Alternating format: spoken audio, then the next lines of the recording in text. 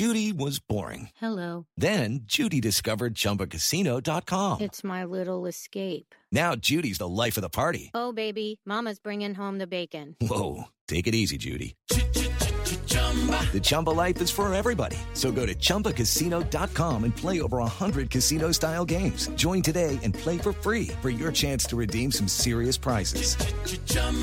ChumbaCasino.com. No purchase necessary. Void where prohibited by law. 18 plus terms and conditions apply. See website for details. Hello everyone. This is an interview episode of the History of Egypt podcast. My guest today is Dr. Leslie Ann Warden. Dr. Warden is the Associate Professor of Art History and Archaeology at Roanoke College, Virginia, in the United States. On top of that, she is the director for a significant archaeological site, leading excavations at Qom el-Hisn, an ancient community in Egypt's Delta region. Her research is informative and enlightening, and Dr. Warden has significantly expanded my understanding of an ancient society and its economy. I have used her work repeatedly throughout the podcast, and I'm excited to talk to her today. Dr. Warden takes an interesting angle on Egyptian society. Her work focuses on how people made and distributed different goods. Ceramic pots, in particular, give an insight to the day-to-day workings of these communities.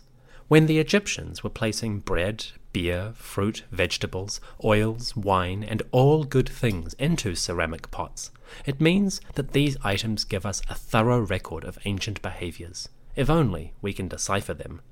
Fortunately, Dr. Warden is here to uncover the tiny details overlooked by many, which can reveal ancient lives and their world. That's enough from me. On to the interview. Allow me to introduce Dr. Leslie Ann Warden, Associate Professor of Art History and Archaeology. Leslie, welcome to the History of Egypt podcast, and thank you for joining me. Oh, thank you so much for having me. I'm quite excited we actually are able to do this. We finally got there. We've talked about it for so long. 4 years, but we got there. Okay, so... Oh, side question. Would you prefer me to refer to you as Dr. Warden or Leslie? Oh, God, just call me Leslie. It's fine. Cool. Yeah. Okay.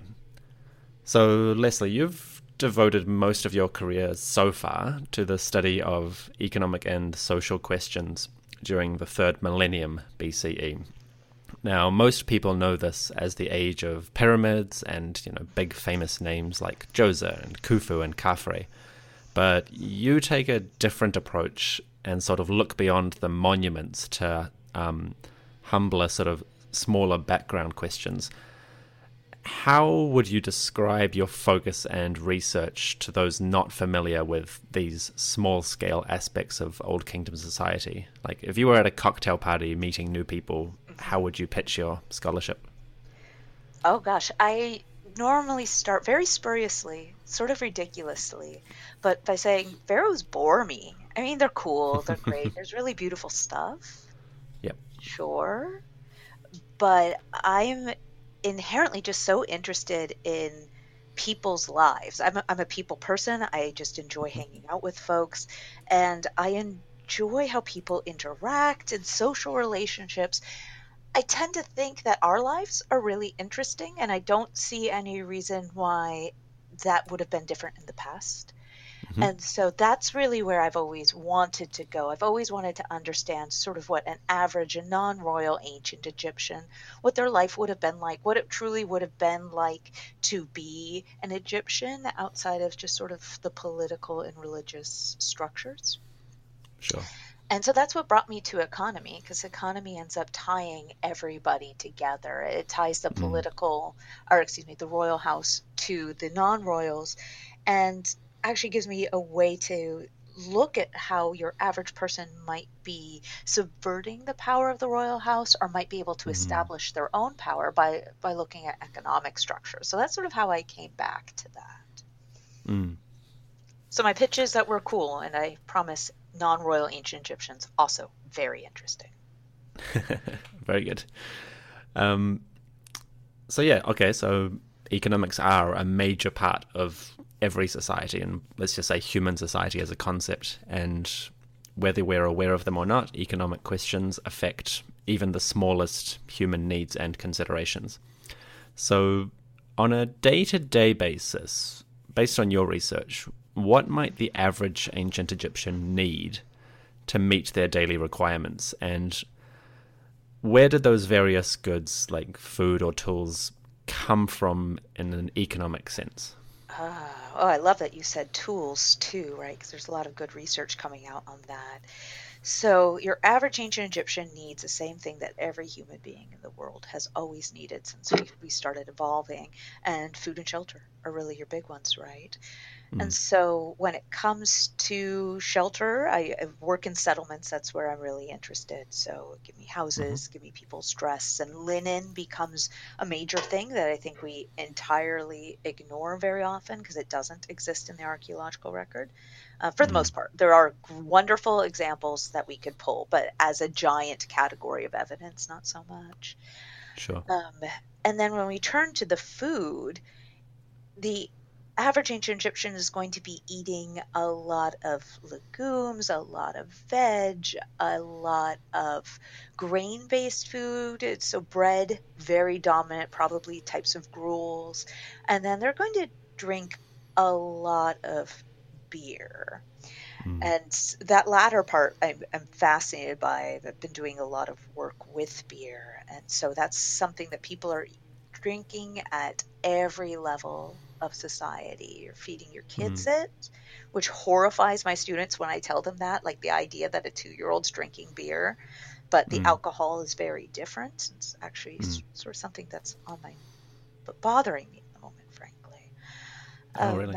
Yeah, well, think about it for a second. Fermentation for beer takes a couple of weeks minimum for even something that's low ABV. If you go into a modern brewery, they do their malt, they do all of their process, and then it has to sit aside for the yeasts to consume the sugars, and yeasts poop out alcohols, and then that's how fermentation happens, right? Alcohol and CO2. The ancient Egyptians are working in pottery vessels. They're not leaving it there for a couple of weeks. How fermented is this thing? Or are we just talking about a malt beverage? And we've been treating it as if it's alcoholic for pretty much most of Egyptian scholarship. I'm wondering, and we'll be dealing with this through experimental work in March, how alcoholic it is. And I'm sorry, I'm going so off on a tangent, Dominic. No, please do. We're happy with tangents here. So my tangent is alcohol. And I really, truly don't. I'm beginning to wonder if it was alcoholic or not. And if we just drank something malty. My students recreated ancient Egyptian beer, and it was disgusting. Oh my God. And I don't know who I should blame it on, the ancient Egyptians or the undergraduates of Roanoke College.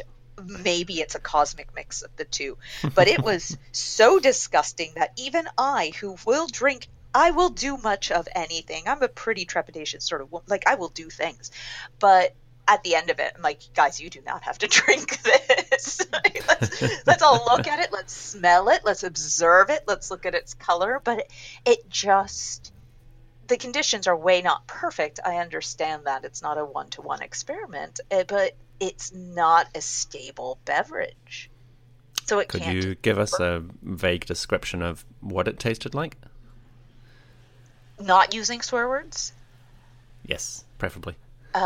Disgusting, heavy, urine-y. Okay. Yeah, sort of. Kind of this, like, sour. Yes, but it's not the sour that's so. I don't know what's trendy in New Zealand right now, but sours are very in the United States. Okay. But it took that and it rounded the corner into horrid. Right. And then it got cloudier over time instead of clarifying. And some of that might have been the experimental method that my students used. They covered the inside of their pots with mud, which actually would have been how the ancient Egyptians did it. But that mud certainly did not help matters. Let's put it that way. Did not make things tasty and delicious. So they're probably not fermenting these beers for weeks at a time, considering the quantities that they're consuming. Yeah. So how would you imagine that they're organizing the production of beer? Is it small households, or are there large breweries operating at the time? I think this changes over time. And we see that, and sort of let me segue into the archaeological record, because that's really where we need to appeal for this evidence, Okay. right? And so ancient Egyptian beer, as well as its bread, and those are the key fundamentals that I study. Though for economy, Mm-hmm. you can also do a lot with flint tools, and Elizabeth Hart has done some really excellent work on that. Okay. But to come back to the pottery, and so I look at beer jars and bread molds and other Mm-hmm. utilitarian wares in the Egyptian record to figure out how goods were moving and sort of quantities and distance and things like that. Mm. And so in the Old Kingdom, the bulk of the ceramic record in any settlement site is beer jars and bread molds. And even if you Mm-hmm. go to a necropolis site, beer jars and Mm. bread molds also dominate. Mm-hmm. But it's amazing. It's a thing of wonder, frankly, when you go to the field, because you're just like, I can identify a huge percentage of your record, and it's just these two forms, and you're just throwing them over your shoulder, or at least that's been the temptation, because they're so recognizable. But they show a lot of difference that I've seen in my work. Anyway, to come back to it, so in the Old Kingdom, tremendous amounts of beer are clearly being processed and moved, and they're being placed in these recognizable forms. I want you to think of, and you have a large audience transcending different continents. So in the United States, I would give a good example of just a milk gallon. It's Mm-hmm. boring, it's ubiquitous, it's entirely recognizable. If you see orange juice put into that, you're like, why are they using a milk carton to put orange juice? That's weird. And you immediately know they're transcending some cultural boundary. They're doing something wrong. Mm. And for the ancient Egyptians, that's certainly how the Old Kingdom beer jar worked. It could do a few other things, but for the most part, it's beer, it's beer, it's beer, it's beer, and everyone can recognize it.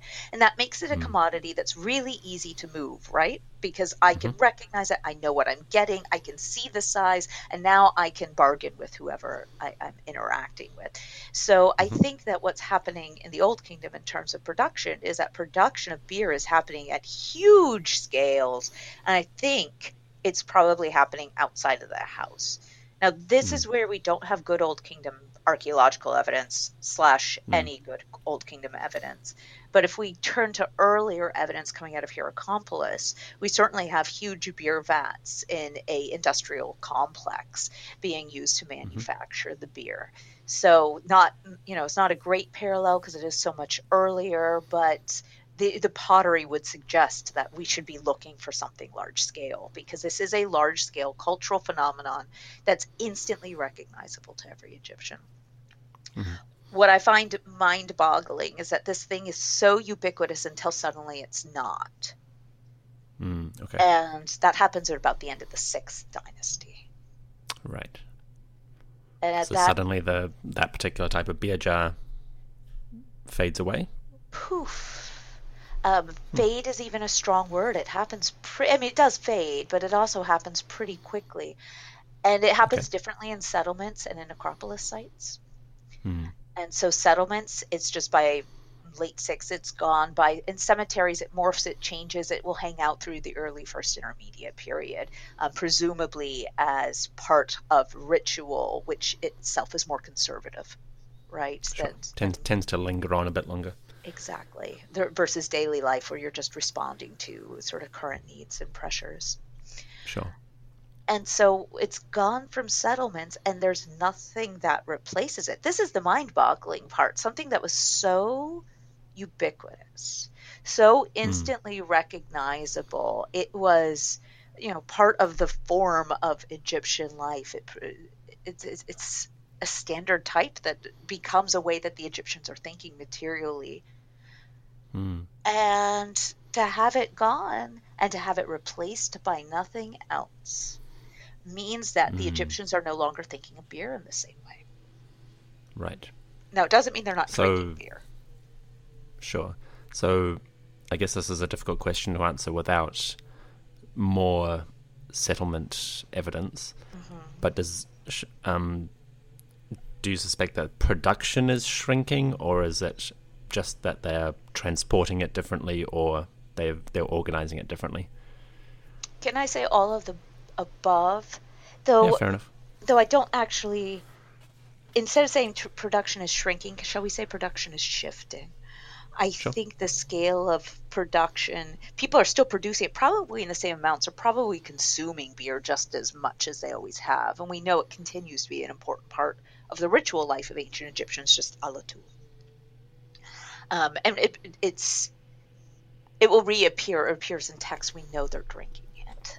But I think what's happening is the production of it shifts to the house, or at least Okay. to smaller scale production areas. So a place is producing less, but your average person perhaps is consuming the same amount. That I'm hazy on, Okay. because So I don't maybe have an instead ancient of Egyptian to talk to. right. So maybe instead of like a big factory producing 100 jars, you have 20 houses each producing 2 or 3 jars, Perhaps. kind of thing. Yeah, perhaps it's producing for Yeah. their need or for the need of their Plen- extended community. Plenty of asterisks of these are all preliminary ideas. Exactly. Further research is needed. Exactly. And it's almost entirely based on the ceramic record, because we do not have a lot of industrial areas for these sites. And I'm generally looking at the old through the Middle Kingdom.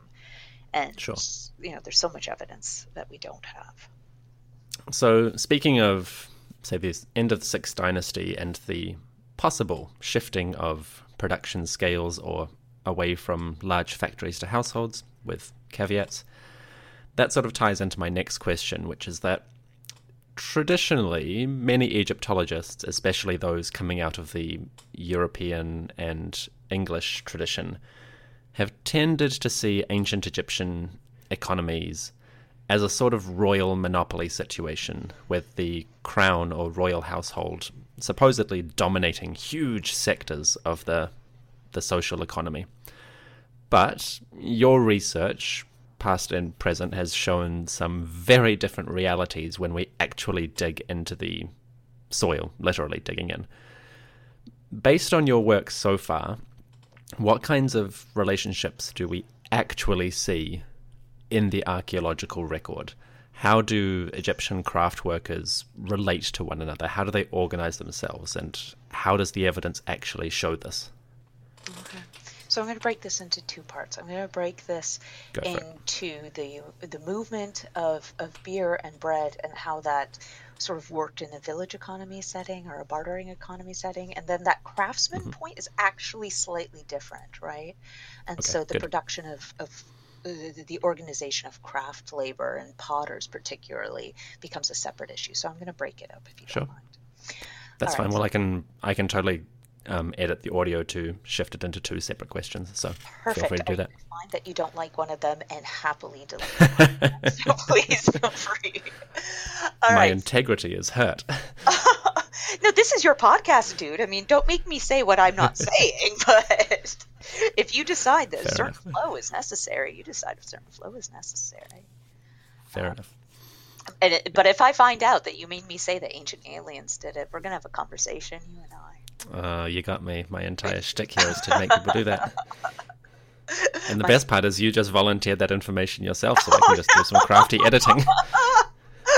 Oh, yeah, I live to serve. Okay. Yeah. The BuzzFeed headlines will be out tomorrow. Oh my God, I'll be in such trouble. My husband will repost on Twitter. This will be great. All right, but let's come to it, shall we? So let's talk about beer and how that helps us understand economic networks in ancient Egypt. Because what we know about beer, and this comes from the textual record particularly, is that your average labor in the Egyptian Old Kingdom was paid in bread and beer, and we are told this through the textual record. They're also paid in linen, and I would love to track down linen, but please reference my earlier comment about it's important, but it's not a ubiquitous enough find to really do anything with at this scale, right? Because you need large scale evidence to start making these assertions. And so if labor is being paid for bread and beer, the really nice thing is that we know labor from all scales of society is being paid in bread and beer. So it's not just Pharaoh who's paying in bread and beer, but we know that there is a private purse, again, documented in the textual record, that there's a private purse. Individual people will have their own wealth, and they use that to pay labor in bread and beer. And we can extrapolate that that's happening lower down the economic rungs as well. So great, everybody's exchanging bread and beer. I can now start making assertions about, or potentially make assertions about, multiple tiers of the economic hierarchy instead of just being forced to talk about the royal house. And that's why let me step back. The reason we've always thought, or as you point out, really the European tradition, which spans into the United States and branches out there too, has embraced this idea of the royal house dictating the economy, is that text will often tell you royal house dictates the economy because the text that we have comes from the royal house. It's kind of, if you analyze sources, it becomes a self-defeating prospect. You know that you're looking at only a limited number of sources. They tell you a limited number of things. We can't say anything bigger. To assume that what they don't talk about doesn't exist is a fallacy. And so turning to the archaeological record, so the archaeological record contains a vast amount of beer jars and bread molds, and we know that bread and beer are being paid for labor across Egypt and across social classes. So now this becomes an archaeological question because I can actually trace that commodity that the texts tell me is being used for this payment of labor that they tell me is key for the economy. So this is great. And now I can talk quantitatively.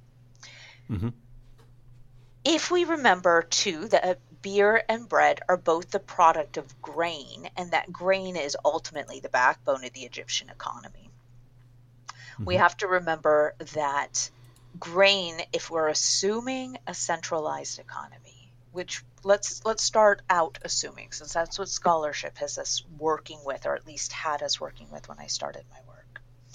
If we assume a centrally controlled economy, we assume that Pharaoh king at this time, that the king is able to actually properly control the grain that has been grown throughout Egypt, and that he is able to control its manufacture into beer and its distribution, because he would need to control economic exchange, which means he'd have to control all of those steps. So if we look at the volume of beer jars and bread molds, we're essentially looking at then value, if you will. A larger beer jar has greater value. If you think of what value really is, ultimately, it's kilocalories. It's the ability to drink something and survive. It's that basic need for food and shelter. So a larger jar has more kcals, it has more food for you, it is inherently more valuable. And the same is true of bread molds.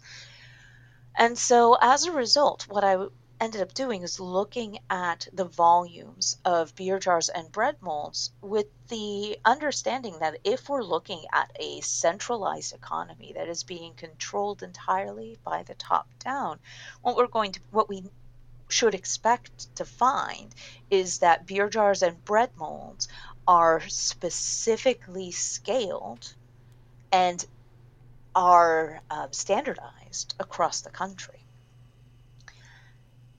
Pharaoh would have to do that because he has to be able to control the commodity as it's being distributed, because there's really only X amount of grain.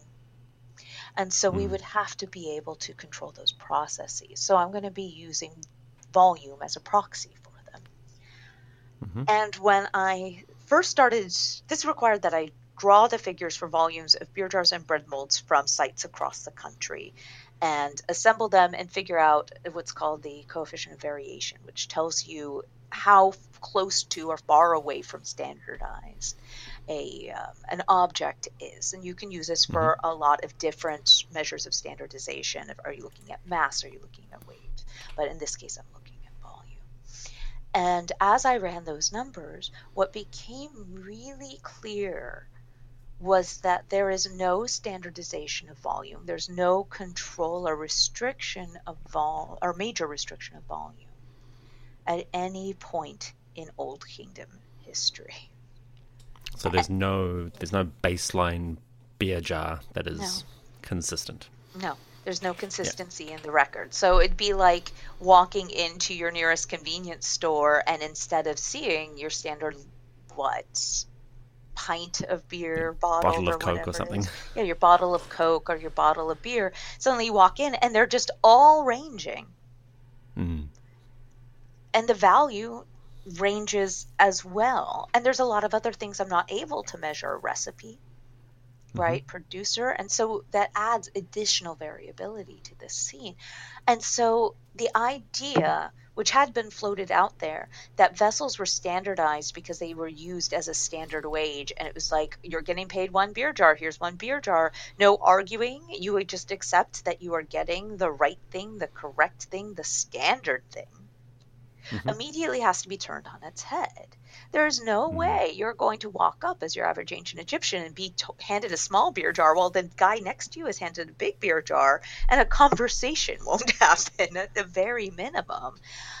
We're not talking about robots who are serving under a pharaoh and are like, you know, thank you for whatever you did for me. I'm just going to accept it unquestionably. And it's not like Pharaoh could actually control production in that framework. So Sure. let me come back, because I'm not sure I expressed that very well. What's happening now is that we're seeing tremendous variability in the record, and it's variability in beer jars and in bread molds, so both of our basic commodities, that by extension shows that the state is not controlling their distribution or movement. This is further emphasized by the fact that all of that pottery is made locally, and that the styles and the sizes of rims and whatnot all vary across the board across Egypt. What I also found interesting is that the standardization never, ever occurred. It didn't occur by period. It didn't occur by place. I could break it down in some cases, such as West Sahara with Tojazuska's work. And even there, it didn't even break down by specific type in sub-rain. Like, she's gotten down really fine dividing, and it just never standardizes. So no local overseer, no head potter that we can see ever managed to get all of their workers producing the same pot repeatedly. Exactly. And I'm glad you brought up no local organization, because really that would have been the second tier hypothesis, right? The first is that the state is controlling the whole economy, and therefore we should look for standardization, because you have to control the movement of a limited good. And if he's not, well, then you're looking for authorities, because it's 2020 and we're raised in the West. We're raised with governments that are, we're raised in a world where governments are quite strong. And so you're looking for the authority, you're looking for the regulatory system. And so my next thought was, okay, well, let's look at the site and see where standardization is. Nope, no standardization even at the level of a site, even periods within a site, even subtypes within a site. Great, so no local authority either. So this leaves us to suddenly look for individual autonomy, which is both incredibly hard to see in the archaeological record, but when I finally came to this moment, it became really exciting, because those numbers, the diversity and confusion in the standardization values and the CV values, the range and form and size, suddenly makes sense if you think about ancient Egyptians as autonomous actors who are able to barter with each other and determine value themselves. So instead of being told, Pharaoh has said this one jar is enough, you will take it and like it, we open up the possibility. And again, I haven't met an ancient Egyptian yet, so I can't tell you that this is a guarantee, but we open up the possibility, at least, for an ancient Egyptian to have had their own agency, to say, you know what, no, or to have developed relationships with specific potters that they enjoyed working with, or specific people that they knew that they were going to get paid from, where they created a relationship where they knew what to expect from that, which was still variable from what the next guy over was expecting from his patron. And so it opens a lot of doors for a much more fluid system. Yes. And I would like to be clear here. I don't see this being I don't see all of ancient Egypt being established on a barter system. I'm not trying to suggest that the royal house has no power, because that would be ridiculous to suggest, right? You don't build pyramids with no power. Sure.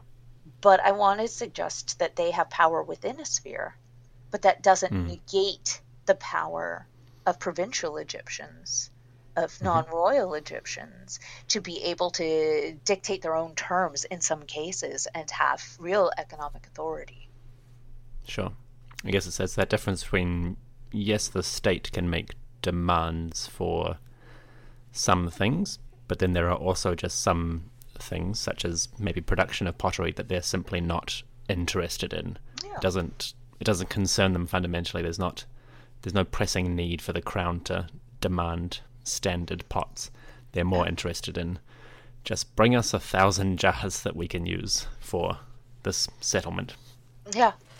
Yeah, because there's a trick too. The state, in places where we know the state has very real authority over people's lives, and in this moment I'm deliberately referring to Haithor and the work of Mark Lehner and Anna Wyszynska.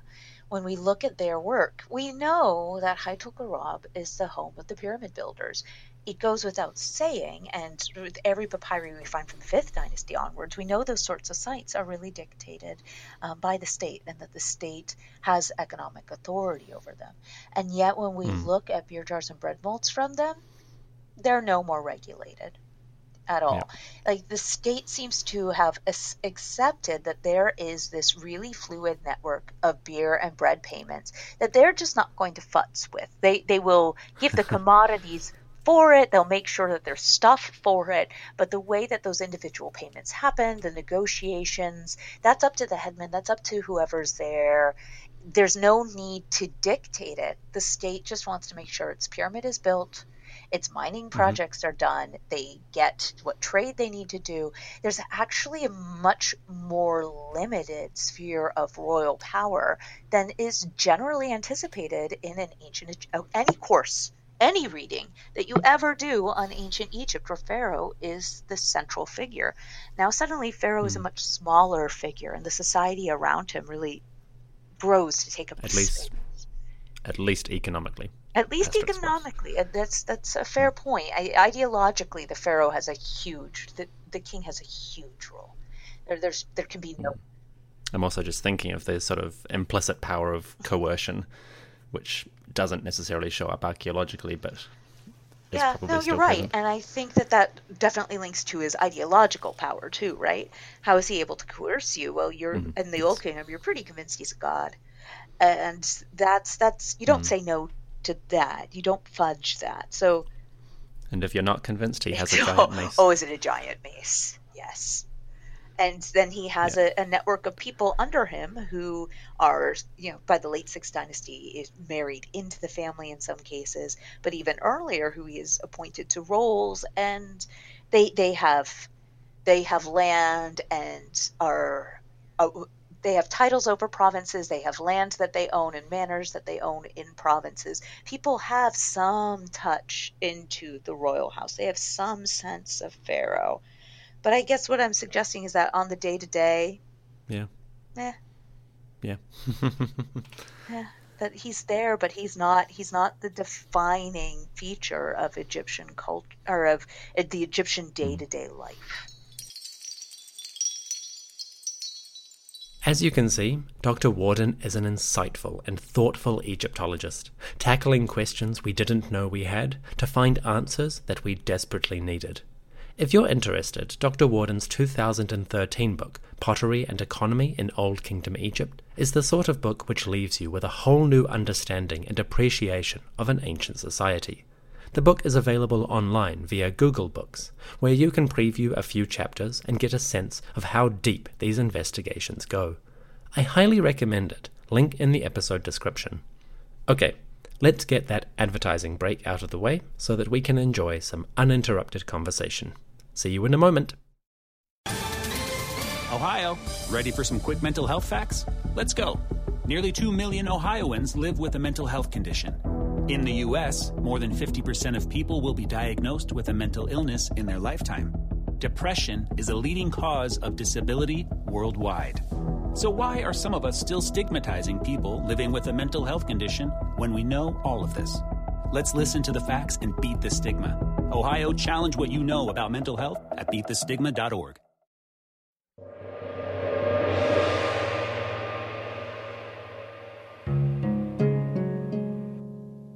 And now, back to our discussion with Leslie Ann Warden on topics of economic interest, specifically how the ancients approached the distribution and production of various goods, and what these things mean for our understanding of their society.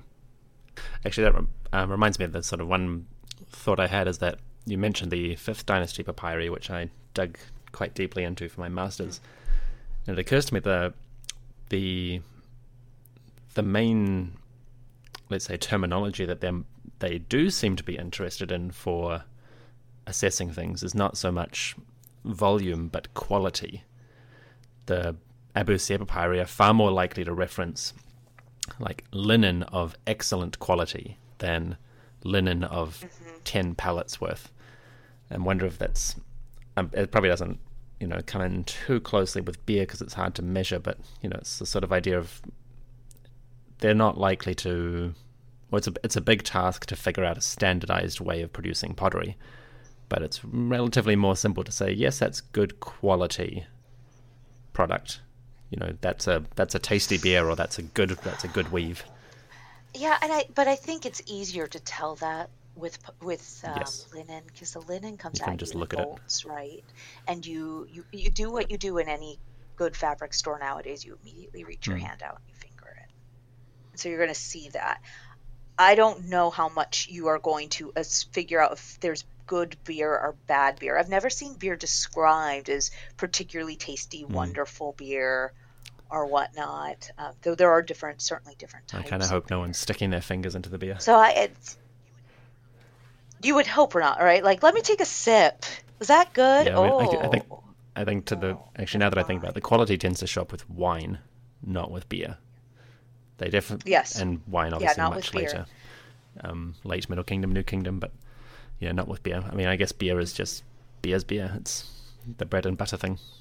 I think it truly is. Beer is beer, and it's so ubiquitous. This is a moment where I think we just need to step back and think about just the people behind this. Think about the ancient Egyptians as folk, and think about how much manpower is required to do this, right? Because you have to have people making pots, and those are potters. That's what they do. That is all they do. And then that industry has to be connected somehow to the brewing industry, which itself has to be separately connected to the farmers and grain storage, which might be the same, might be different things, depending. God knows we also don't have, for the Old Kingdom, we have silos, but silos are really hard to figure out because they are also used for storing pots of things. So I can't look at a silo and say, this means X amount of grain was stored there. That math doesn't hold up, certainly at this period. And so now we have we have the potters, we have the brewers, and we have the farmers or storers. We have the bakers probably nearby. So we have 3 or 4 industries that are really intimately tied together to feed a population that's roughly, in the Old Kingdom, estimates tend to be somewhere around 2 million people. So for people listening from America, that's the state of West Virginia, where I used to teach. I always like to tell my students that your whole state, that is how many ancient Egyptians existed. And so it means that most people there's going to be a tremendous number of people involved in these industries. And there's going to be a lot of movement of goods, and there's going to be a lot of points to measure and mismeasure. There's going to be accounts that can be taken that are going to be probably within that one industry, so being kept by one node of it, but not necessarily transferred to the other. There's going to be waste at every single one of these stages. There's going to be apprentices working under them, children almost certainly running in and out, doing odd tasks. Deep, tight control. It's not that it can't be done. I just don't think the Old Kingdom state was invested in it because they didn't have to. Sure. And so it's going to run without them having to worry too much about that. And they can put their focus on organizing other things like, again, expeditions, pyramid building, etc. Okay, so what first drew you to ancient Egypt as a personal interest, and then what convinced you to dive into it as a career? Can I actually flip this on you? Were you a kid when you decided that this is what you wanted to do? I was a kid when I got interested in it, but by the time I became an undergrad, I thought I wanted to be a filmmaker. Oh, okay. And then I pivoted to ancient history when I realized it was just a bit more to me, to my talents. Sure. Yep. Sure. So came back to the fold, if you will. Pretty quickly, yeah. But I mean, it was more a case of like I thought I wanted to do one career and keep ancient Egypt as a personal interest, and then I just flipped those. Sure. So for you, it was childhood? Oh, it was childhood. I mean, most people, that's why I asked you, because every time I talk to people about it, it seems like most of us decide when we're kids, which means that, frankly, every time I have one of my students walk in, a brand new freshman, and she or he says, oh, I'd really like to be an Egyptologist, I take them dead seriously.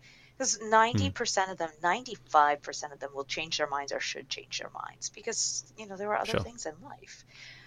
But the few don't tell my audience that. There are audience. My audience is not allowed to know there's other stuff. There's not other stuff. This is the best thing ever. Follow Dominic's podcast. Download every single one. Be an Egyptologist. You're welcome. Don't tell them about the outside world. Gosh. There's no outside world. We're a cult, and therefore there's no outside world. No, I mean, there are the ones who survive, and I see this sort of in the classroom, the ones who get through 4 years and really decide to go on, they knew when they were kids, for the most part, but very few sort of are able to get all the way through. And so I was in sixth grade, which in the U.S. is around 11 or 12 years old. Okay. And this is sort of the conventional time that I give when I'm telling this story. And I was in a sort of the special gifted kids class. And my instructor, whose name was, kid you not, Mr. Flinders. And Mr. Flinders, shout out, if you're listening to this, Mr. Flinders, thank you so much. Thank you. He decided that he was going to teach a whole semester to sixth graders about ancient Egypt, like a whole semester. Wow. And so we just kept doing it and doing it and doing it. And by the end of it, I'm like, I'm going to be an Egyptologist. And all my little friends are like, you're what? And I clung to it all my time, sixth grade on through high school. I said this is what I wanted to do. I did a lot of independent reading. And I guess what convinced me to dive into it as a career is that, I don't know. I knew that chances were always bad if the odds were long, if you will. Sure. And people would ask me how I was going to get a job, and I would make very spurious remarks about how a professor would have to die, and I would have to be in very close proximity with my CV in order to at least be considered. And I knew. But I think I had a passion for it, and I have a knack for it. Mm-hmm. And the field work, I love the field work aspect. I love being out, working with materials. I really enjoy getting my hands dirty, which makes me a bad historian because I can't just be stuck with books as much as I love them. I want to get my hands on material evidence. But yeah, so that's what happened. And it was pharaohs that drew me in, pharaohs and gods, the same stuff that I think ignites most kids. And here I am studying ugly pottery from your average person. But hey, it worked out. Fair enough. Okay, so this might be pretty connected, but if you had to look back at your undergraduate, postgraduate, and maybe the very first years of your career, is there anything that stands out as maybe being what would be your most significant or valuable learning experience since you started on this path? I struggled with this question a lot when you sent it to me because I looked at it and thought to myself, I still feel like I struggle and am learning really valuable things and have to reevaluate my approach and my materials. And the classroom Mm-hmm. changes me. And then I realized that unquestionably, actually, this was the year and a half I spent studying abroad at the American University in Cairo. That was the most valuable thing I could have ever done, and probably is the reason I was able to get this far. I give full credit to the professors there for teaching me incredibly well and helping really make obvious what is not obvious in a classroom, in my experience, in the classroom in the United States, that the ancient Egyptians are Egyptian, that they don't belong to me, that they did not exist to give rise to American or European culture. That, which, if you read some general textbooks, it certainly feels that way because the arc of history is written. So it goes, you get Yes. Sumer, you get Egypt, and then suddenly you have medieval Europe, and you're like, how? It's like the banner of civilization is passed to people, and we stop talking about Egypt as soon as it stops being pharaonic, and because no longer is it holding the great beacon of civilization. It just doesn't show up in books in the same way. The medieval period is devalued. Modern Egypt is not discussed in a classroom that discusses ancient Egypt. But studying at AUC, particularly with Dr. Salima Akram and Dr. Faiza Hakel, just made it so obvious. Just living there and seeing, like, a pyramid is not a thing that appears on my PowerPoint slide in a classroom when the lights are down. A pyramid is a thing you see in the middle of the Egyptian desert while you're being surrounded by men on camels who are trying to sell you horrible trinkets. And oh gosh, wonderful stories, actually. And you took a taxi there that was driven by an Egyptian man, and you get water from a vendor there, and you go, and it's surrounded by a village of people who live there. Like, there's a fabric to ancient Egypt which weaves into modern Egypt. And it's important to remember that the Egyptians are Egyptian, that they are people with a history that lives on, though different and shifted and extended, but it lives on in modern Egypt. And the value of that has informed, frankly, everything I do. The value of Arabic, the value of getting back to the country and seeing the material there versus seeing material in many of our wonderful but far removed museums. I try to get all of my kids to AUC. I think it's a really, really important experience for an Egyptologist. Noted. Yes, do it. Do it. It's wonderful. So, one final last question, which might be a really difficult one to conceptualize or imagine, but Leslie, if you could answer one single question definitively, 100% confidence in the accuracy of it, about ancient Egyptian society or history, what question would you answer? Wow, you're not asking small questions today, are you? You're just going for it. Everything's bigger in Egypt. That is a truth. Whew. If I only got one. Just one. Just one.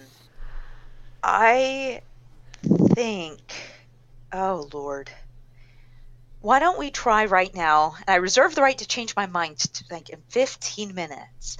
But right Fair now, enough. let's say the organization of ceramic production. Okay. I want In to what know sense? exactly how it's not, and I'm not talking like, did the potters make things on the wheel and when was the wheel developed? Not unimportant questions, but questions that are much smaller. I'm talking, how was a pottery workshop organized? To whom did they answer? How did they have a patron? Were they independently structured? Were they making just for themselves? Or were they making for, again, a patron? And I really lean a lot on patronage, actually, with Egyptian sort of social structuring and economy for the 3rd through early 2nd millenniums BC. It's a growing model. It's a fabulous model, and I think it explains a lot of what's going on. I think we can see traces of it throughout the Egyptian record. But this is why I would want to look at pottery production specifically, because I think if I look at that and figure out how it's divided, how they're getting their product, how they're organized within the workshop, how they're relating to a patron or lack thereof, how the royal potters, because there certainly are potters producing stuff for royal consumption, how they might be managed. I think if I were able to get that picture, it necessarily will trickle out to answer so many or influence so many answers about Egyptian society. For that reason that I discussed earlier, the ceramic industry is fundamental to food and food consumption. It's fundamental to the distribution of wages. It's clearly related to farming because all that grain is coming into pots. And so if I can figure out what the potters are doing, I can probably sort of extrapolate structure from there into these other areas of Egyptian life. And right now, ceramicists, we're stuck looking at pastes, fabrics, and doing thin section analysis. There are things we can do, but we're looking at pots, and I really want to get to those people that are behind it. So that would be. That's my pie in the sky thing right now, but that was my evil way of actually answering one huge question that has about 1,500 sub-questions in it. So to get around your one definitive question restriction. I'll allow it. That was good. Thank you. Yes. So that brings me to the end of my questions. So thank you very much, Leslie, for joining me on the show and talking about all kinds of things within the Old Kingdom economy. It was really interesting, and I think we got a lot of good material there. Oh, wonderful. I'm glad to hear it. It's been a delight, so thank you for having me on. My deepest thanks to Leslie for joining me for this discussion. We tried for years to set this interview up, but professional and personal things got in the way, and we had to keep postponing it. But finally, the magic day arrived, and we could sit down to discuss the ancient Egyptian world. I'm looking forward to having Dr. Warden back on the show to share some of her future research and insights into the ancient Egyptian society. For now, it's time to say farewell. My thanks for your patience during this short narrative break, while I prepare the next batch of content on Akhenaten and the last phase of his reign. For now, may the gods bless you and your family and ensure all of your endeavors meet with great success. That's it from me. I'll see you very soon. Take care.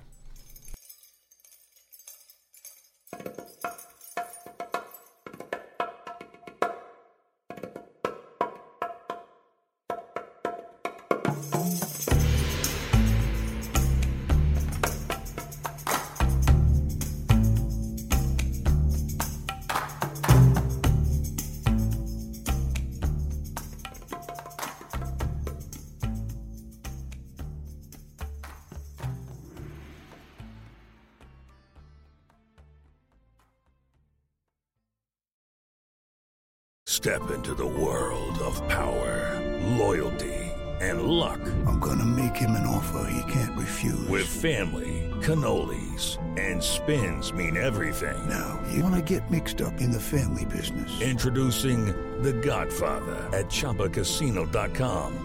Test your luck in the shadowy world of The Godfather slot. Someday, I will call upon you to do a service for me. Play The Godfather, now at ChumbaCasino.com. Welcome to the family. No purchase necessary. VGW Group. Void where prohibited by law. 18+. Terms and conditions apply.